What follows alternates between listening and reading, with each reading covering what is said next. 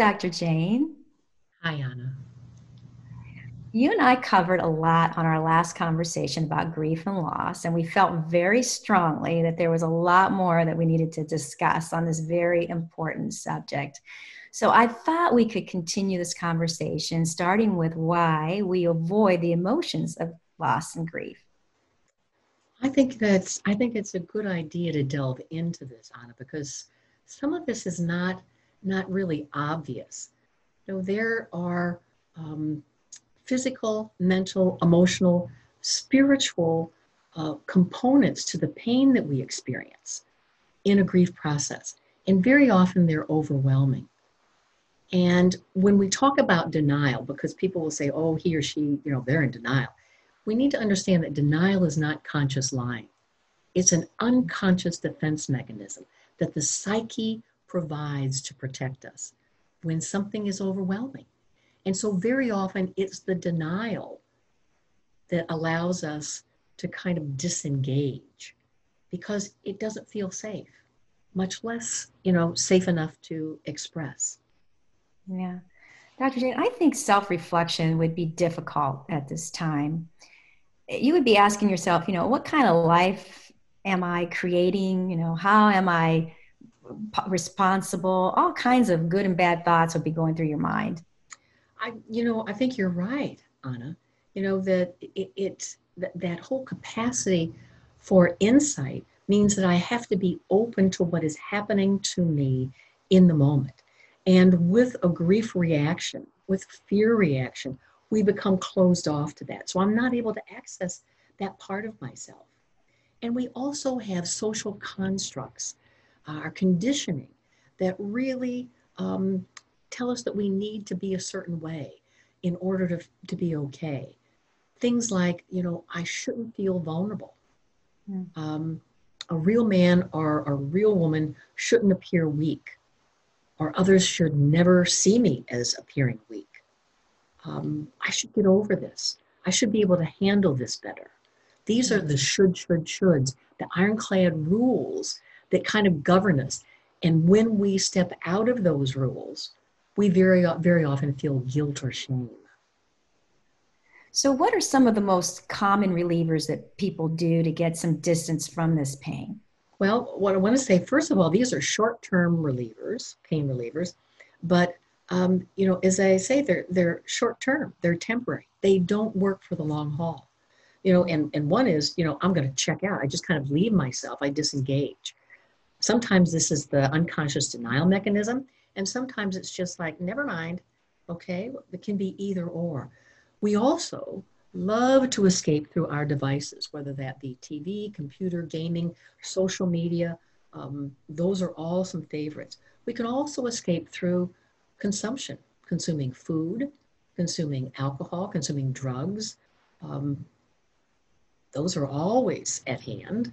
Okay, then there's also and anger gets to be a way that I don't have to feel the pain. If I can feel anger, I'm going to feel more, I actually feel stronger. It's kind of a way to kind of puff one up. I've often said, give me about 2 ounces of self-righteous indignation and I'm on it. I'm feeling tough and strong. So anger is one. There's also blame shifting.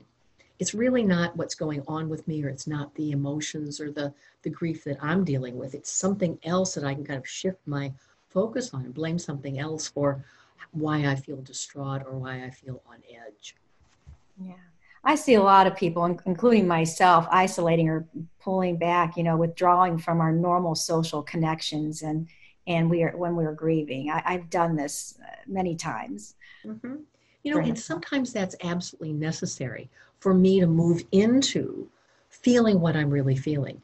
But for many, it's a way of disengaging totally. Because by looking at you, by being with you, I'm reminded of what is missing. I'm reminded of what I can't have. So isolation and social withdrawal can be very much a part of how we try to avoid the grief. Also, I want to say, I should have mentioned it under consumptions, retail therapy is also another way that we can disengage from the pain that I'm in. Give me a little something to buy or something to even to look at, like thumbing through the catalogs. busyness. Busyness can be a wonderful way to, escape. I remember, going through my own grief process after my husband died. I purged the house. And it was really part of that, and was very conscious of it at the time, that there was something about being able to release that pent-up energy. But this is also can lead to workaholism, just being totally focused on the work environment and producing and being productive, but never really checking into what's going on the inside. Yeah. And this is a wonderful way to kind of disengage, dissociate. Sometimes it's very conscious, sometimes it is not conscious at all when we unplug or detach or disengage. Yeah. Well, Dr. Jane, what keeps us from moving through grief? Well, as I mentioned before, and it's worth repeating, our culture prevents us from moving through grief. The socialization, the messiness of life that I want to avoid, thinking that I can't handle it, or it's too much, or it shouldn't be this intense. That kind of conditioning can be very disruptive in just allowing myself the grief process. That need to be strong is also a cultural piece. That the cultural piece of don't fall apart. Or sometimes it's about feeling very responsible for what I have to do, whether that be other family members. And so I feel like I can't fall apart. Or very often after the loss of a loved one, there is all kinds of cleanup that has to be done financially, and so it's about, I have to get this done. So that busyness really is about keeping me, and being responsible for it, keeping me away from doing the grief work that I need to do. Yeah. Well, I've heard people say, I understand how you feel.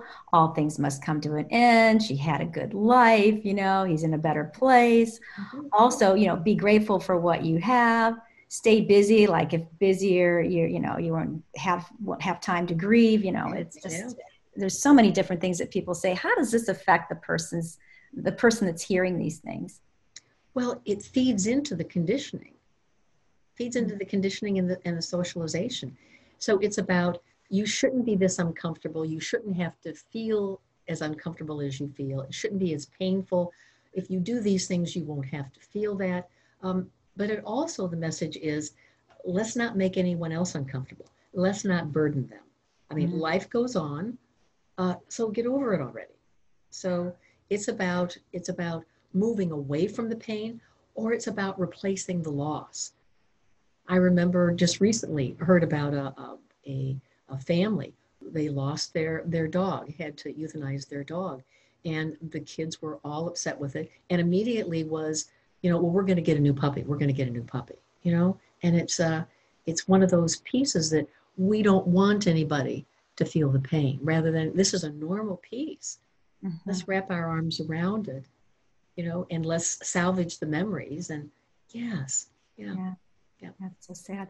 Dr. Jane, I know that there are many phases of grief. Can we go through a few of those? Yes.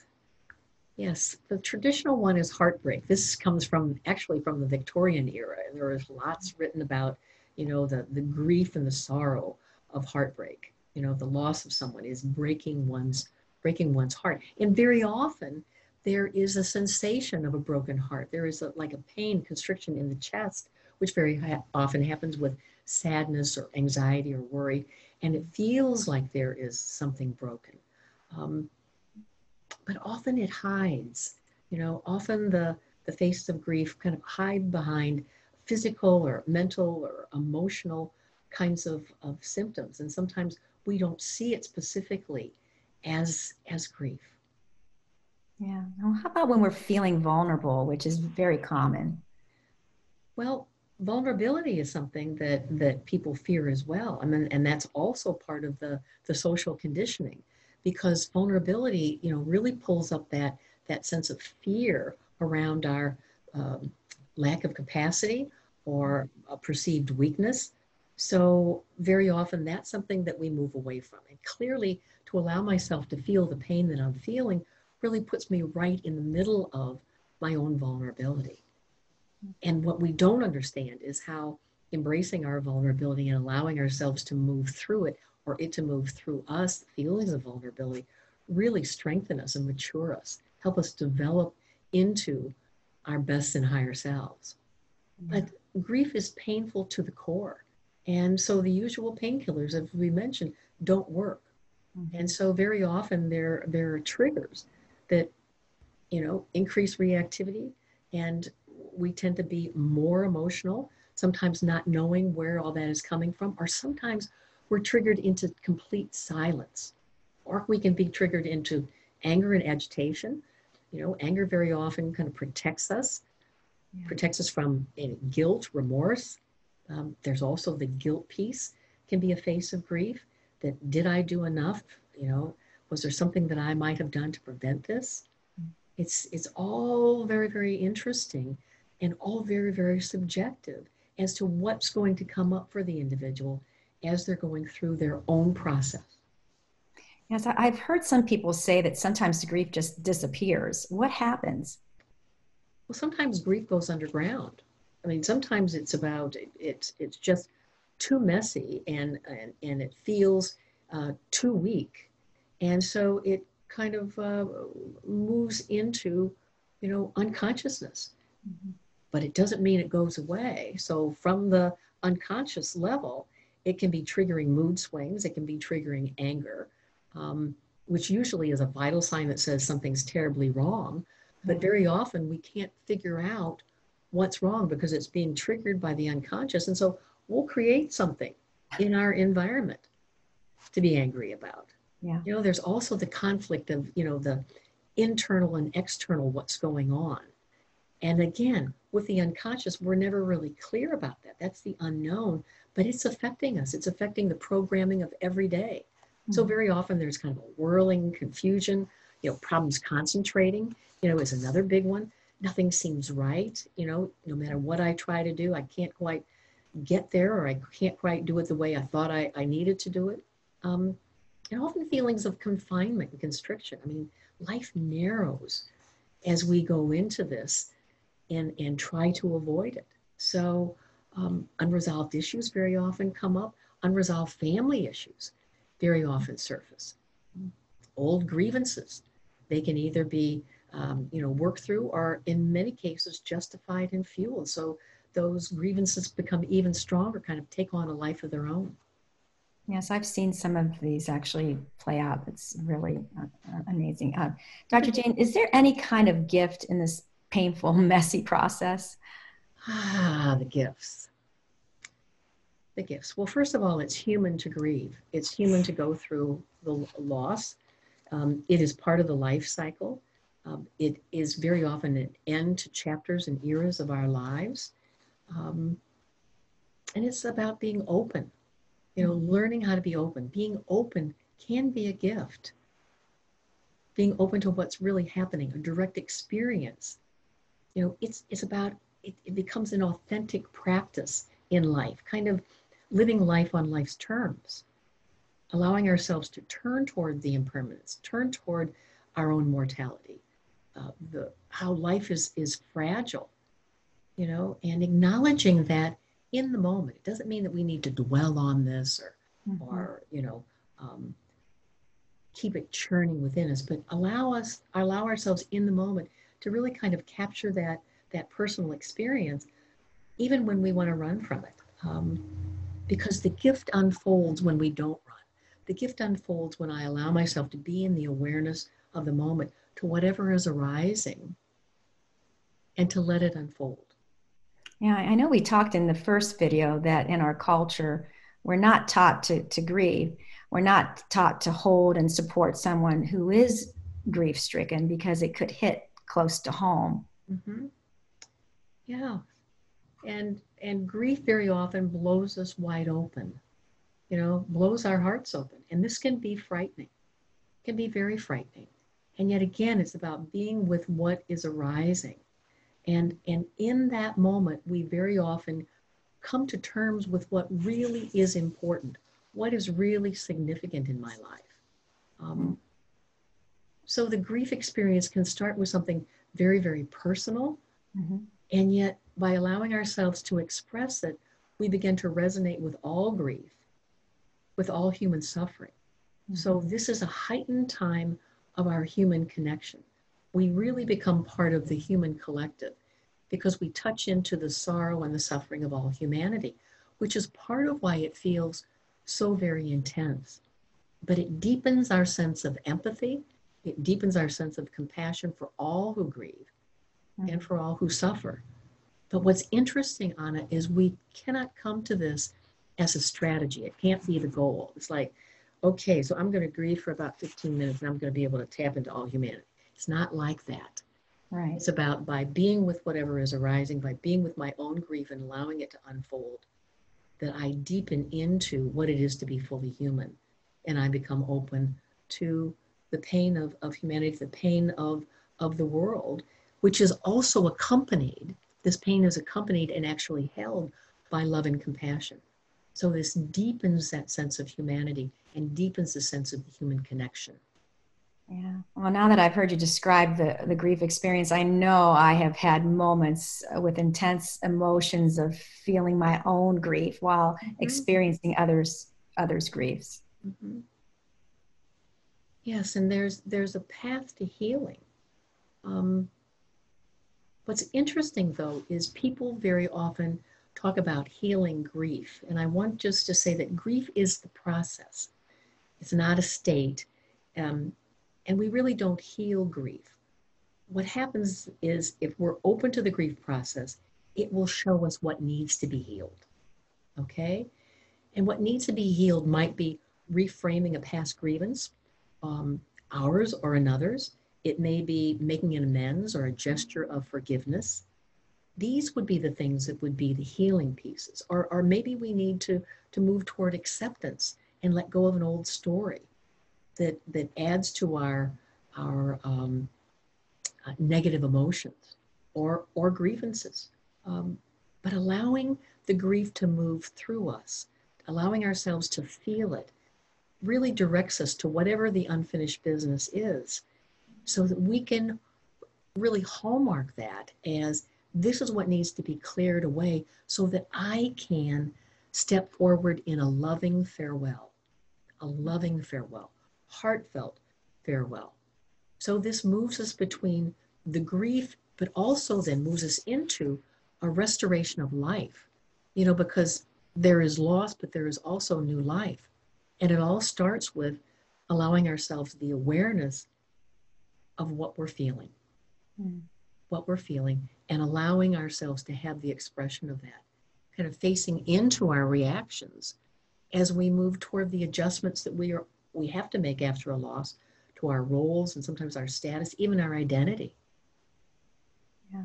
So I take it it's not necessary to stay focused on our grief all the time in order to heal, correct?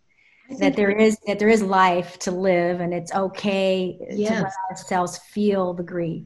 Yes, and I want to say that as we're feeling the grief, it's not about, okay, I'm gonna take 8 hours, I'm just gonna feel into this. It really is about an ebb and a flow, letting myself feel the grief, but also titrating that, turning toward it, but also getting some other things done in my life and then going back to it. And it's why we need to have time that we really carve out for quiet time, for contemplative time, because it starts with exploring our emotions and our behaviors that cover up the grief. It's like, what's behind the anger? What's behind this angst?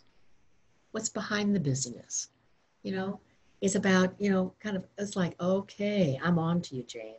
I see what your busyness is about. And okay, be busy for a while, but we're also going to carve out something else, because a lot of times, we get so wrapped up in the painkillers that we're not really looking at, and how is this serving me? Or how is it interfering with what I need to do in the long run? So acknowledging also kind of the primary and secondary loss in grief, because initially it's the loss, of the individual or the situation or the whatever, right? It's that initial loss, could be the deceased, but then it moves into what happens given the loss of that. What's going on? What's happening in my life that results from that? What are the changes that I have to face into and that I have to adjust to, given that that particular piece is no longer in my life? And it's also, in doing this, it can be really important to share with trusted others who will support a truthful expression of our loss. So someone that we can go to in our confusion and say, I don't know what's going on. And they won't try to dictate. They won't try to tell us what's going on. They really allow us to kind of figure it out as they hold us in their love and compassion. And this is why it's important, even as you seek out spiritual guidance, that it be with people who will allow you to have the expression. Because when people start to dictate how we do our grief, it really adds to that socialization and that conditioning, and can really be kind of we build up kind of an armor. Mm-hmm. And so we can't feel it because we're told that's not right, or that's not God's will for you to feel that. Yeah. Dr. Jane, do you recommend grief groups? I very often recommend grief groups. They can be enormously helpful. Support groups can be helpful. Groups facilitated by professionals can be helpful. Reading self-help books can be enormously helpful, like Grief Recovery by John James and Russell Hudson. Journaling can be helpful. Writing letters, to the person who you're grieving, or the situation that you're grieving. Writing the story, writing, what you loved about it and what you hated about it and what you're going to do next. Really kind of getting the expression out in whatever way is going to allow you to move through the process. It's also about integrating the memory of the loss into current life. Maybe it could benefit others or be for some greater good. Yeah, I've had a personal experience with this and know how a tragedy can turn into an extraordinary benefit to the world. Mm-hmm. Yes, it really can move us into a service that somehow really is about the best and greater good. Mm-hmm. And mastering that, mastering what we've passively suffered in our lives always tends to come back to us, 100-fold. Yeah. Yeah. I also want to say that sometimes it's important to seek professional help, whether that be through a mental health professional, a grief counselor, spiritual support that doesn't negate our feelings or use cliches. Also operating out of, as best we can eventually, gratitude for what I had, for who this was or what this was in my life, how it contributed and influenced my life, and how I am different because of it is also a personal piece that we can do. Absolutely. I know gratitude is the foundation of turning so many things around in our life. This has been an amazing conversation with so much powerful information about loss and grief. Dr. Jane, thank you for taking us through this painful process with such grace, as you always do. Thank you, Anna. It was good to be with you. Yeah. I know you and I have spoken about our next conversation being about checking out our backstory. I love how you describe this being an inside job to recognize and be aware of conditioning and triggers. Yes. Anna, one of the things that has occurred to me over the years that I found enormously helpful is to really provide some information that explains how it is that we interpret life the way we interpret it. Mm-hmm. So it's really about looking at how we think. I call it the ABCs of thinking. But also to not just stop there, because it's not always about cognitive conceptual as we know it in our everyday thinking. It really is to know, what are the influences?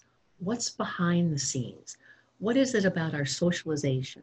What is it about our belief systems, that contribute to this? And how does that play out? And how we're in agreement to it. Yeah. Well, I can't wait. Thank you so much, Dr. Jane. Thank you, Anna. Looking forward to our next conversation for the good. As always, Anna, thank you. See you next time. Bye.